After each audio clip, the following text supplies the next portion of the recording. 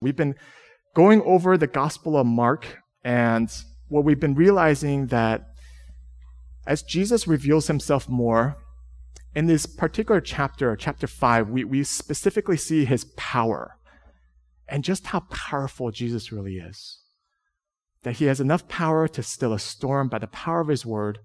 He has enough power to make demons cast out whole legions of them, 1,000 of them, just like that. There is truly no rival before Jesus. And now I believe it kind of intensifies where Jesus now meets quote unquote his match as he comes to face with death itself, a death of a child. What will Jesus do? What will happen to Jesus' power here? And so with that context, we turn now to Mark chapter 5, and our focus will be on verses 35 through 43. But I'm going to read starting from 21 to give us a better context from last week. And once you find your places there in your Bible, on your phones, can you please stand and rise with me if you're able for the reading of God's word?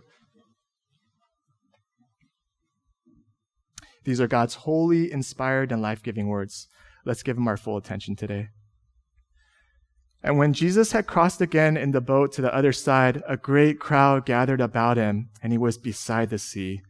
Then came one of the rulers of the synagogue, Jairus by name, and seeing him, he fell at his feet and implored him earnestly, saying, "My little daughter is at the point of death. Come and lay your hands on her, so that she may be made well and live." And he went with him. And a great crowd followed him and thronged about him, and there was a woman who had a discharge of blood for 12 years, and who had suffered much under many physicians, and had spent all that she had, and was no better, but rather grew worse. She had heard the reports about Jesus, and came up behind him in the crowd, and touched his garment. For she said, "If I touch even his garments, I will be made well." And immediately the flow of blood dried up, and she felt in her body that she was healed of her disease. And Jesus, perceiving in himself that power had gone out from him, immediately turned about in the crowd and said, "Who touched my garments?" And his disciples said to him, "You see the crowd pressing around you, and yet you say, 'Who touched me?'" And he looked around to see who had done it. But the woman, knowing what had happened to her, came in fear and trembling and fell down before him and told him the whole truth. And he said to her, "Daughter, your faith has made you well. Go in peace and be healed of your disease." While he was still speaking, there came from the ruler's house some who said, "Your daughter is dead. Why trouble the teacher any further?" But overhearing what they said, Jesus said to the ruler of the synagogue, "Do not fear, only believe." And he allowed no one to follow him except Peter and James and John, the brother of James. They came to the house of the ruler of the synagogue, and Jesus saw the commotion, people weeping and wailing loudly. And when they had entered, he said to them, "Why are you making a commotion and weeping? The child is not dead, but sleeping." And they laughed at him. But he put them all outside and took the child's father and mother and those who were with him and went in where the child was. Taking her by the hand, he said to her, "Talitha kumi," which means, "Little girl, I say to you, arise." And immediately the girl got up and began walking, for she was 12 years of age. And they were immediately overcome with amazement. And he strictly charged them that no one should know this, and told them to give her something to eat. Amen. Those goes the reading of God's word. May he continue to bless it for us as the grass withers and the flowers fall, but the word of our God endures forever. Friends, please be seated. And would you join your hearts with mine in a quick word of prayer?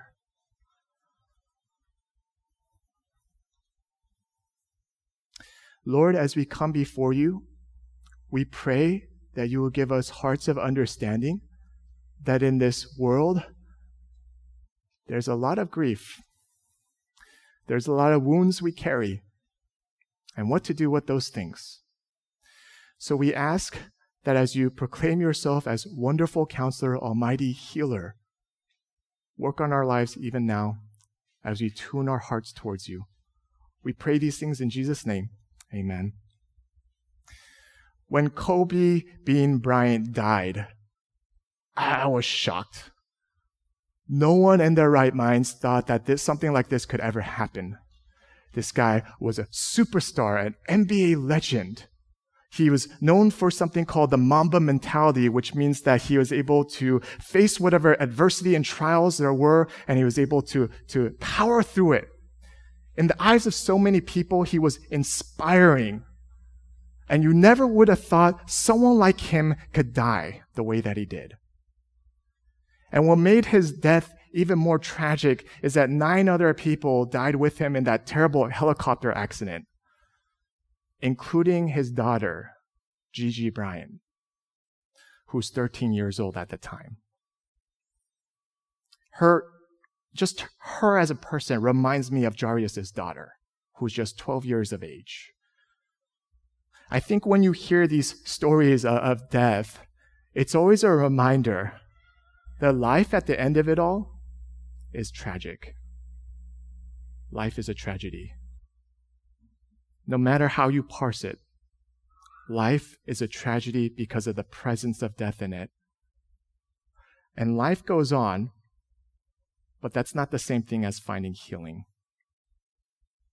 See, in the tragedy of death, in the tragedy of our lives, God comforts us through those things. He doesn't just let life move on, but there's a promise that he will comfort us through the tragedy. And here's what I mean by this. We're just going to look at 3 things about our text today. First is when God seems to come late. Second is the commotion, the crises of our lives. And last of all, where can we find our comfort? Okay, those 3 things. When God seems to come late, when there's a commotion in our lives, and where is the great comfort we can have? Let's look at the first part, coming late. So Jairus pleads before Jesus, and his literal words are in verse 23, "My little daughter is at the point of death. Come lay your hands on her so that she may be made well and live." And that specific language means to the point of the extreme. So the image I want us to have in mind is the girl is in the ICU. There's not much time left. So you have to hurry. Every second counts. So Jesus agrees to go.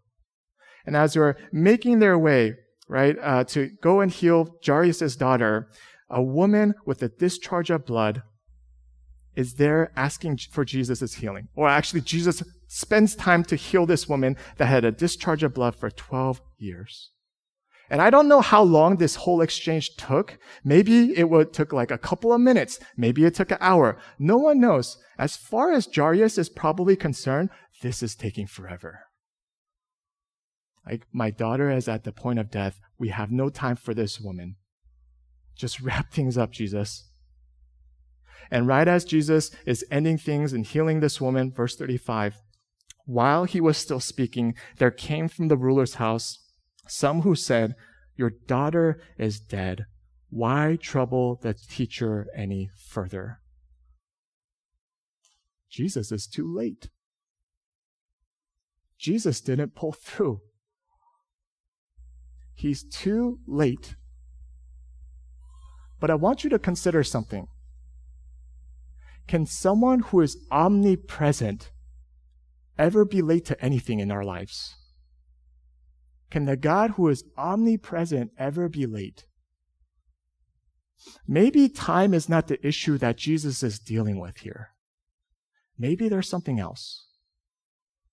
I was at the Berkeley Farmers Market last weekend with my family, and I was minding my own business, sampling the produce that was there, listening to good street music. And Kathy asked me, as she looks at me, she tells me, "Are you okay?" I said, I tell her I'm fine. Why?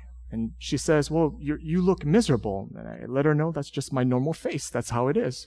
And I was just enjoying my time, actually, I tell her, and I was reflecting on what my marriage counselor was telling me. I was reflecting on why there aren't as many seagulls as there should be at this farmer's market. And I was thinking about, where's Chris Paul gonna go? Like deep thoughts in my mind, and I was enjoying my time thinking about it.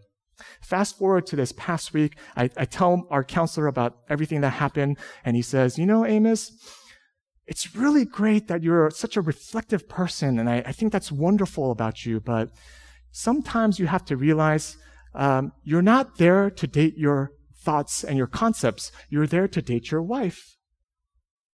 And my wife felt so understood when he said that. She's like beaming and like nudging me on the side. And I realized, like how often do we treat our relationship to God this way? He's my concept. He's my ideas. We talk so much about meditation, but are we actually present with him as we do life? We say that Jesus is late, but maybe he's not living according to time, at least ours. Maybe there's something else. Because look at verse 36. But overhearing what they said, Jesus said to the rulers of the synagogues, "Do not fear, only believe." See, in your Bible, some of you might have this footnote over that word of overhearing, and it translates into actually just ignoring. Jesus is ignoring the situation. Like, the little girl is dead. That's the announcement. How do you ignore this? How do you tune this out? But perhaps what Jesus is ignoring isn't so much that what Jesus is ignoring, rather what he is actually being present to. God is at work. As I've been thinking about our church, and as a church replant, there's so much that goes into it. And my prayers have been about how, God, please grow our church. Please grow it. I've been asking this. And I realize, as I've been asking this, I don't know if that's the best thing that God does this. Because I realize what's the point in growing as a church with having more people come if we're not ready, if we're not mature enough to receive people? Because if we're not mature and we have baggage, all we're doing is handing off baggage to other newcomers. The newcomers receive our baggage, then they spread the baggage to somewhere else. It's a tough lesson for me to accept. But I realize this is what God wants for us, at least in my prayers, at least in my reflections. God's never late. We just expect him to show up in a certain way for us. At least I know I do. There's certain ways that I want him to show up, but maybe perhaps what God is being present to is working on our hearts. And yet, as Jesus sees and assesses this problem, this situation, he says, "Do not fear, only believe." Do not fear, which means Jesus understands the scariness of our lives or the trials and tribulations that we go through. Only believe is a call for us to be present with God. That means letting go of how we think God should show up in our lives and simply being present to what God is actually doing. Do not fear, only believe. This verse reminds me of a line from the poet Rumi, where he writes the following line here: "The side of you that sees that you are afraid isn't afraid." The side of you that sees that you are afraid isn't afraid. I find this line to be the closest thing to what having faith is. That in every crisis and crossroads of our lives, we all face something called a mini death. Because if death ultimately represents the end of all things, we all go through these little mini deaths, crisis moments that can really affect and change us forever. We all go through it. Because to accept change is to accept many deaths in our lives. Whether it's from entering into age, getting older, you're ending being younger. You enter into sickness, that means an end to your health. Many deaths here. And it's scary for us to all face. And yet God's call into our lives is, do not fear, only believe. His promise is to be with you, but also to receive you on the other side of things. To receive us. How do you make yourself more present with God? You bring him into the commotions of your inner life, which brings us to the second point here, commotion. When God doesn't seem to show up and he shows up late, The message is exactly what Jairus' men explain. It sounds like this: why trouble the teacher any further? See, that word for trouble literally means to harass. Like, don't give Jesus your problems. He's got better things to do. Don't trouble the teacher any further. But trouble is the very reason why he is there to begin with. It's because the fact that we have troubled hearts, why Jesus came down to us. So Jesus allows this small group of disciples, Peter, James, and John, along with Jairus and his wife, to follow Jesus. And look at the direction here. They head directly into where the trouble is at. They enter the house, and Jesus sees all the commotion. People are weeping, they're wailing loudly. And the thing is, for Jewish culture, they have this robust system of grieving. That for them, they had this three stages of grief, of mourning. For the first 7 days, the family and the closest relatives, they would stay home to receive the condolences of relatives and close friends. And then after those 7 days are up, 30 days would be spent just mourning. And they wouldn't attend any festive social gatherings in that time, nor would they travel. They would just strictly spend 30 days to mourn. And once those 30 days are up, then they could resume back to normal life if they wanted to. That's the Jewish way of grieving. Compare this with California law, or just probably US in general, that all across the states, you can fact check me if I'm wrong, but legally speaking, we are allowed 5 days of bereavement leave. 5 days. Compare that to the 30. I don't think this is just by a coincidence, because in our Constitution, happiness is an inalienable right. Happiness is legalized, but grief isn't. So we have to go. So how's it going for us, for an entire nation that emphasizes our happiness? Well, the polls are out. The Gallup poll from last May says that Americans, or at least for American adults, the rates for depression is at an all-time high. It's at an all-time high. There's what our inalienable rights do to us. Happiness isn't the problem. It's our process of grieving that is. We've normalized happiness, but somehow we say that grief, it's abnormal, so you should make the sadness go away as fast as you can. Yet here, God is able to sit with us in our grief. In light of all this commotion, Jesus asks, why are you making this commotion and weeping? Man, talk about failure to read the room, right? Like, if I were to say this at a funeral, people would be like, what's wrong with you? Why are you weeping? Why is there this commotion? The child is not dead, but sleeping. Man. Like, to toy with like the parent's heart this way, I can only imagine. Like, what is Jesus doing here? It seems so insensitive. And yet what I believe is happening is Jesus is doubling down on his previous statement of verse 36. Do not fear, only believe. Jesus is raising the stakes so that he makes it no other way.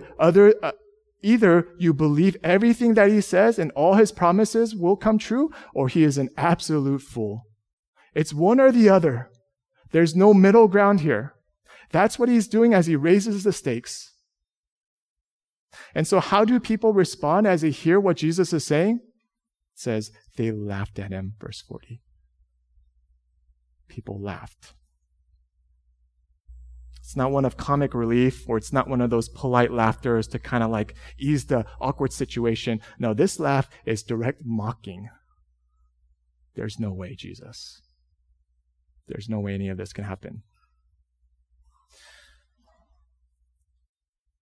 As Jesus raises the stakes of his promise, it also raises the incredulity, the doubts that arise with it.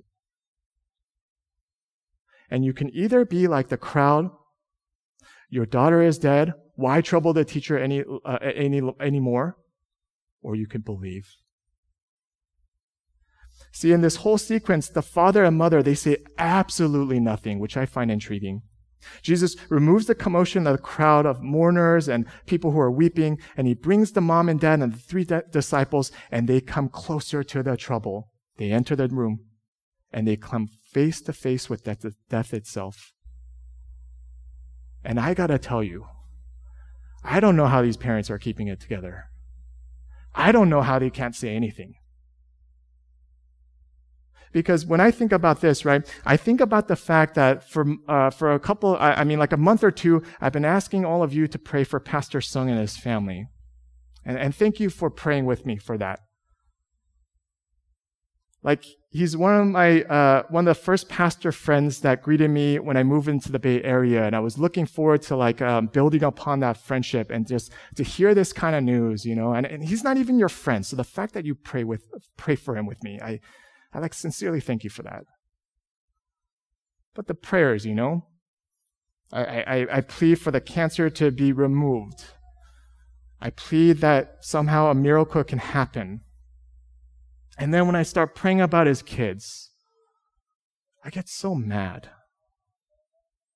I throw in curses there. I follow up with, you could change this, but you're not. What's going on? I get mad.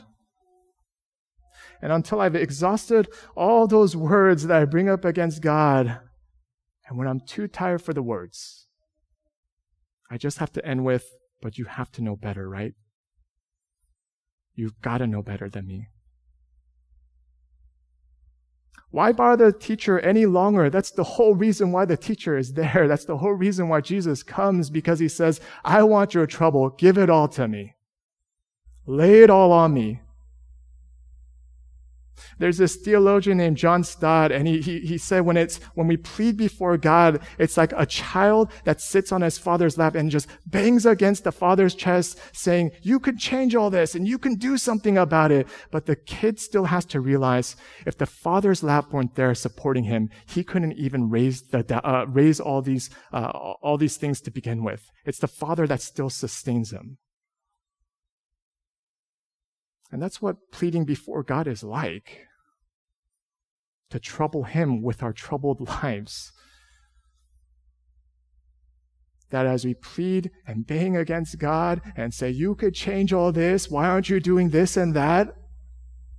Yet God is still merciful to give us the strength and energy to do such a thing. He welcomes it. If anything, that's the very reason why he is there for us. To bring us into bring our troubles to him.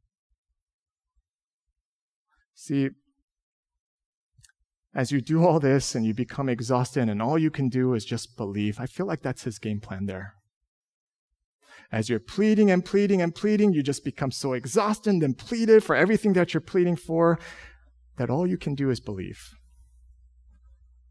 Not because it's your best option, but because it's the only option that you have. With every commotion that troubles us, God promises at the end of it all, I will comfort you. Which brings us to the last point here, comfort. See, in this confrontation of death, Jesus' automatic reaction is to reach into death. He grabs the little girl's hand and says in his native tongue, Talitha kumi, which in Aramaic means, little girl, I say to you, arise. Just like that, the little girl wakes up as if she woke up from a bad dream. Like death never happened. My daughter, she's incredibly good at pretending to sleep. So even when you try to wake her up, when she's pretend sleeping, like you could tickle her armpits and she won't laugh or anything. You can say a joke and she won't even smile. Just stone cold sleeping face, right? And one night she slept on our bed and I wanted to remove her. So like she wasn't waking up even though I told her. So I scoop her up. I put her in our bed, right? And I tuck her in and I do the same nighttime routine, even though I'm so exhausted. And I tell her, you know what? I love you. And I'm about to leave, but I have to ask her, do you love me too? And she scrunches up her nose and she nods yes, and she gives me a kiss. And like that little moment, that little interchange, it brought life from an exhausting day. This little girl, she wakes up. What I think people don't realize is that so do the parents. They wake up to faith. That in the exhaustion of their troubled lives, they witness the power and the tender care of Jesus as a shepherd. Talitha, literally, it transliterates in the Hebrew as little lamb. And in Isaiah 40, verse 11, it describes God in this way, where it says, He will tend His flock like a shepherd. He will gather the lambs, Talitha, in His arms. He will carry them in His bosom and gently lead those that are with young. That in our exhausted and troubled lives is a God who calls us, little lamb, come here. Little lamb, come into my arms. The only comfort that you can have in this world is that as we live in a life of tragedy, that the tender care of God as our shepherd promises to turn our endings into the next chapter. Like little lambs, He promises to carry us close to His heart, and He's going to make death seem like sleep. Only because the Good Shepherd lays down His life for His sheep. Jesus reached into death, and as He reached into death, His hands led Him to the cross, where the wages for sin is death. But He didn't lay down for long, but rose again, like He was just fallen asleep.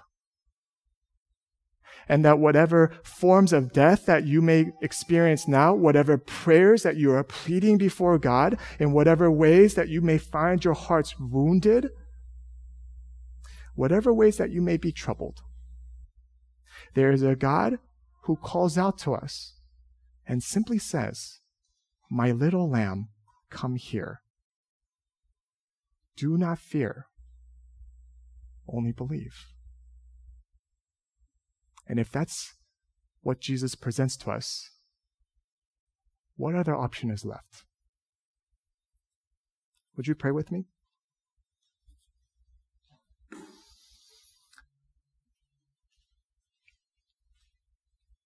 Father God, in light of all the things that we can struggle with in our lives, we thank You for the fact that sitting in the midst of our tragedies and our griefs, in the things that sadden us and worry us, it's not troubling to You, Father.